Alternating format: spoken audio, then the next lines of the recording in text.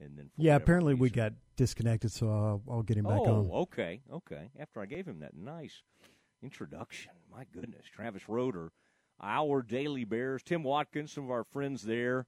Love those guys that we've got a lot of friends, even though I think those guys are all kind of at odds with each other. I think they actually like each other, but 247 and rivals and all the different things. But I believe our Daily Bears is part of that 24/7. It's hard to keep everybody straight, but Travis does an extremely nice job on all this film work.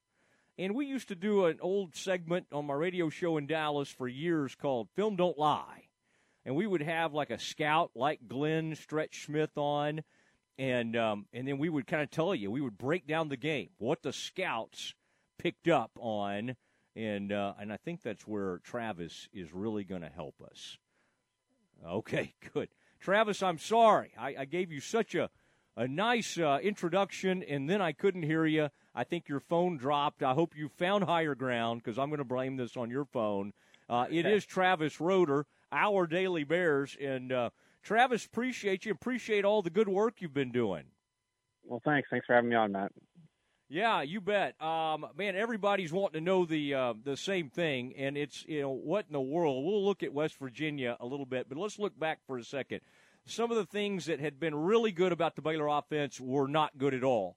And you had been so pleased about the running game, the way Gary was playing, the way the line was playing. Let me ask you this. When you broke this thing down, and I've read a lot of your stuff, but for our audience, did you see like major breakdowns along the offensive line? Was it as simple as one guy missing a block? Like how big were the failures in this game?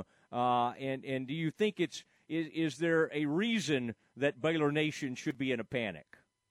No, absolutely not. I guess I won't ever tell anybody what to do. I mean, if you want to panic, go ahead. But I don't think that there was any sort of kind of massive failures. The problem for Baylor was that kind of anytime they did fail, whenever one player did fail, like if one guy on the line got whipped, he got whipped pretty good.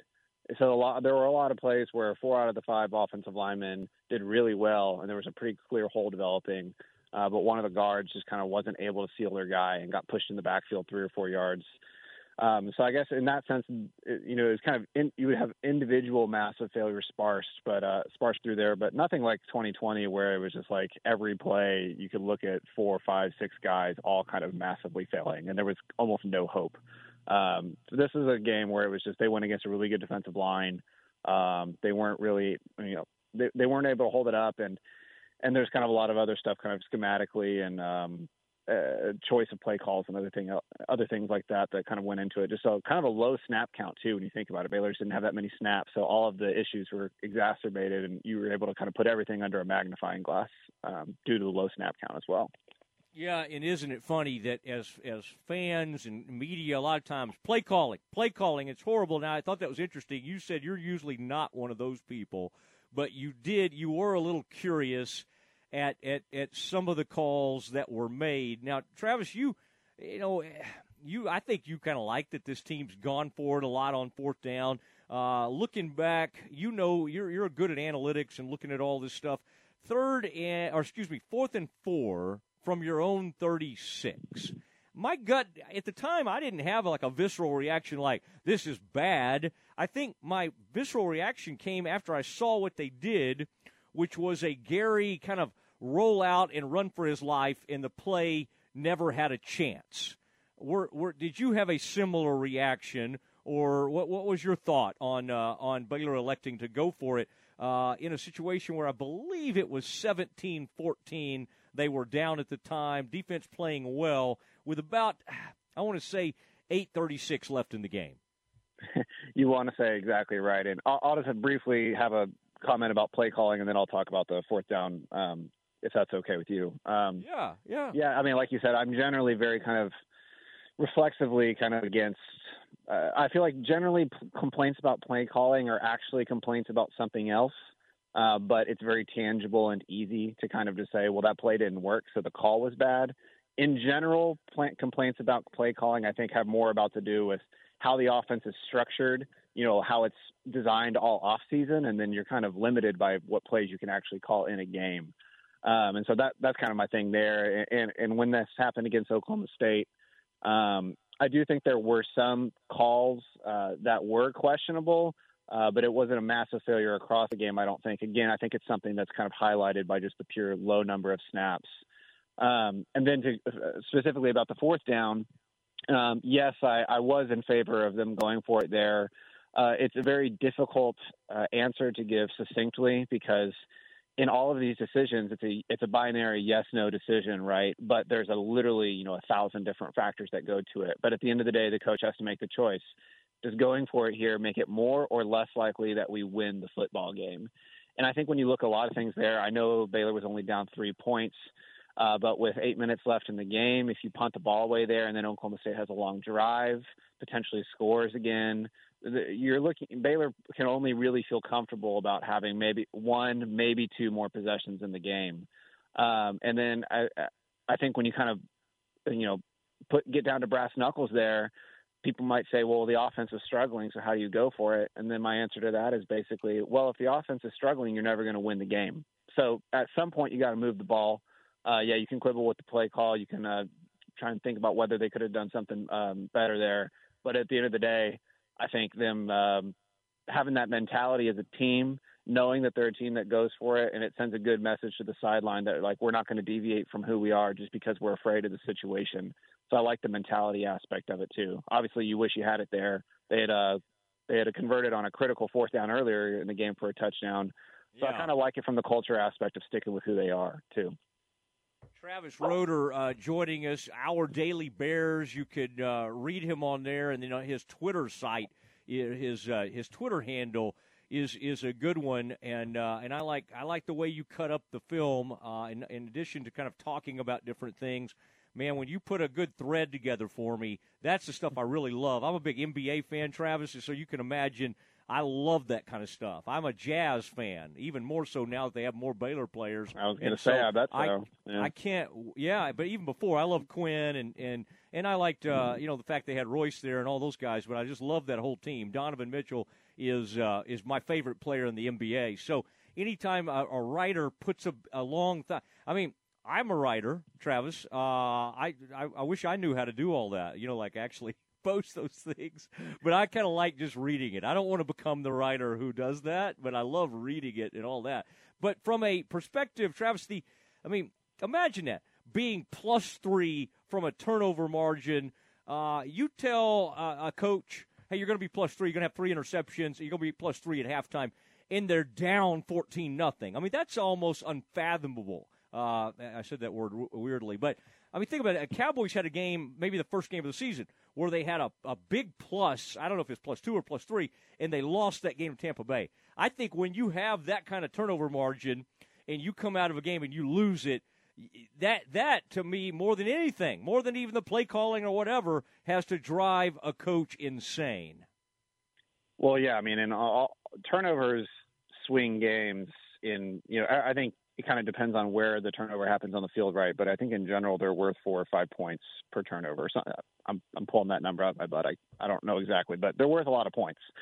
And so it kind of amassed a situation where Baylor was in it at the very end. But obviously you have to earn your turnovers. But I think being down 14-0 at halftime, up to it, they had to be counting their lucky stars that it wasn't a lot worse, because it definitely could have been a lot worse. That's frustrating, and that's why I think it's so worth kind of looking at each play and figuring out what's going on, because if you just kind of look at the total stats, sometimes it can be misleading. From basically the vast majority of that game, it wasn't a 3-point game, even though it was there at the end. At the scoreboard, I think out of 12 drives or something that Baylor had, only 2 or 3 of them were really even two. They scored touchdowns on 2 of them, and I think they might have gotten a couple first downs on another. But mostly it was a lot of ineffectiveness. So, I think the turnovers kind of masked what was really a worse game for them than it appeared from the final score. Travis, give me your thoughts on Gary. He's had some great moments. I think you've been very bullish on Gary Bohannon in the way he's played.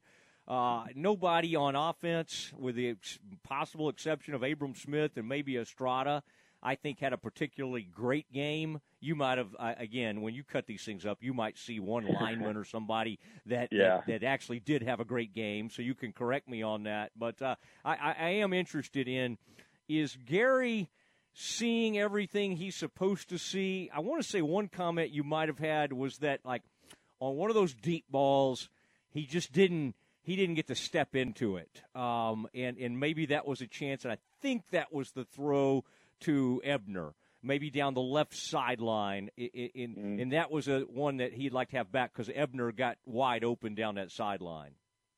Yeah. I mean, just kind of funnily, because you said maybe there's one lineman, just to quickly say, the center, Jacob Gall, has been awesome all year, and he has continued to play awesome. He had a great game. But, yeah, I love Gary. I think a big reason I've been so bullish on him all year is because I felt like I had a decent – we haven't really seen much in the past few years, but given what we saw in high school and given what I was able to see in practices that I was able to go to and stuff, I really kind of just had a decent grasp of like, well, Baylor can just kind of hope to get some okay offense out of him, running the ball, throwing some simple concepts. And if they get some okay offense with a great defense, they could be a pretty decent team. But I think what we've seen over these first 4 or 5 games is that Gary's been a lot more than just okay. And even when you look at the Oklahoma State game, obviously he had his negative moments. I think in particular, it was the first game where he really had pressure on him all day. I mean, basically anytime they called any sort of deep shot or even any sort of drop back pass of any sort, he had guys in his face. Oklahoma State was getting after him. And so I think particularly by the end of the game, he was, as they say, seeing ghosts. And that's something that happens to pretty much every quarterback, because if you get enough pressure on them, they're going to feel it, even if it's not there. But by and large, I mean, you look at some of these balls that he was throwing downfield, and he's really calm, and I think that's been the most surprising thing for a guy that hasn't played a lot of quarterback. He's super calm in the pocket, and even when Oklahoma State was getting after him, and even when he was seeing ghosts, he was still trying to get the ball downfield, but it might have just kind of affected his footwork and stuff like that. So I think as he gets more experience, he'll have more experience with that and being able to stay even cooler and calmer. But when you look at where most guys are at after 5 starts, it would have looked a lot worse against Oklahoma State than it did for Gary. I thought overall he still played a pretty dang good game. All right. I've not left us time to talk about West Virginia, so I'll get you, you might have to come on tomorrow. I'll get you on and put you in these, No, Travis, this is fun. I appreciate you. I appreciate you doing this, and I'm there's just so many things. Let me ask you this, by the way. Last thing I'll ask you. Who is, because Randolph has really been a surprise to me. Bryson Jackson did some really good things in that game. To me, I believe that Jalen Petre's maybe the best player on this team. I always am going to say that guy's the best. In my mind, he's the best player on that defense. But have any of those guys, and I love the cornerbacks, I really do, and it'll be good to have Barnes back. But who would you say is kind of your under-the-radar MVP so far this season? Because we have huge respect for, like, Bernard, and obviously Matt Jones has come on. If you'd stop getting these post-play penalties. But is there anybody that, when you watch the film, is just showing off, like Maxwell or whoever, that has surprised you a little bit on defense? Yeah, big question coming into the year, and sorry, a big reason we're running out of time is because I'm giving such long-winded answers. My apologies. But no, you're fine. I think a bit of a cop-out answer here is the defensive line as a whole, but specifically the last guy you mentioned there, Cole Maxwell, one of Baylor's starting defensive ends, and Gabe Hall is another guy who's come on. I think he might have been Baylor's best defensive lineman in that Oklahoma State game alongside Apu Ika and Cole Maxwell. Really the only reason they're holding it together as well as they are on defense this year is because the defensive line has taken a major step up from last year. Every one of those guys is much, much better than they were last year. I mean, obviously a big part of that is just that they were able to play at a normal weight. Last year these guys were playing 20, 30 pounds underweight because of COVID. But Cole Maxwell, Gabe Hall, Apu Ika is really starting to come into his own. The defensive line is really controlling things.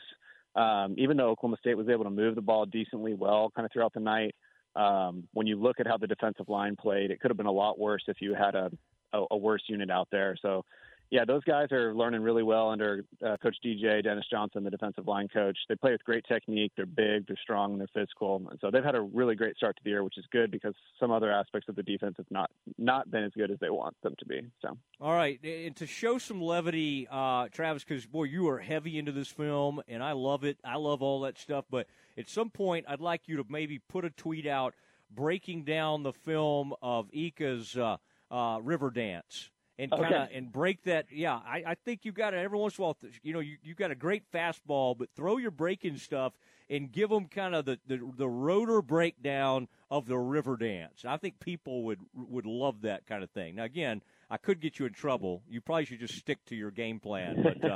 But tell Watkins Mosley thought that you should do that. Okay. All right, right on. All right, Travis. Appreciate you, man. We'll talk to you soon. All right, thanks, Matt. Appreciate it. All right, Travis Roeder, there he is. And I like that. Aaron, that's good. Man, you and I, we're very opinionated people. We love to watch these things and react to them. But I kind of like having somebody that watches the film and breaks all that stuff down and looks at who missed a block. And, I mean, I think our people are going to enjoy that. Maybe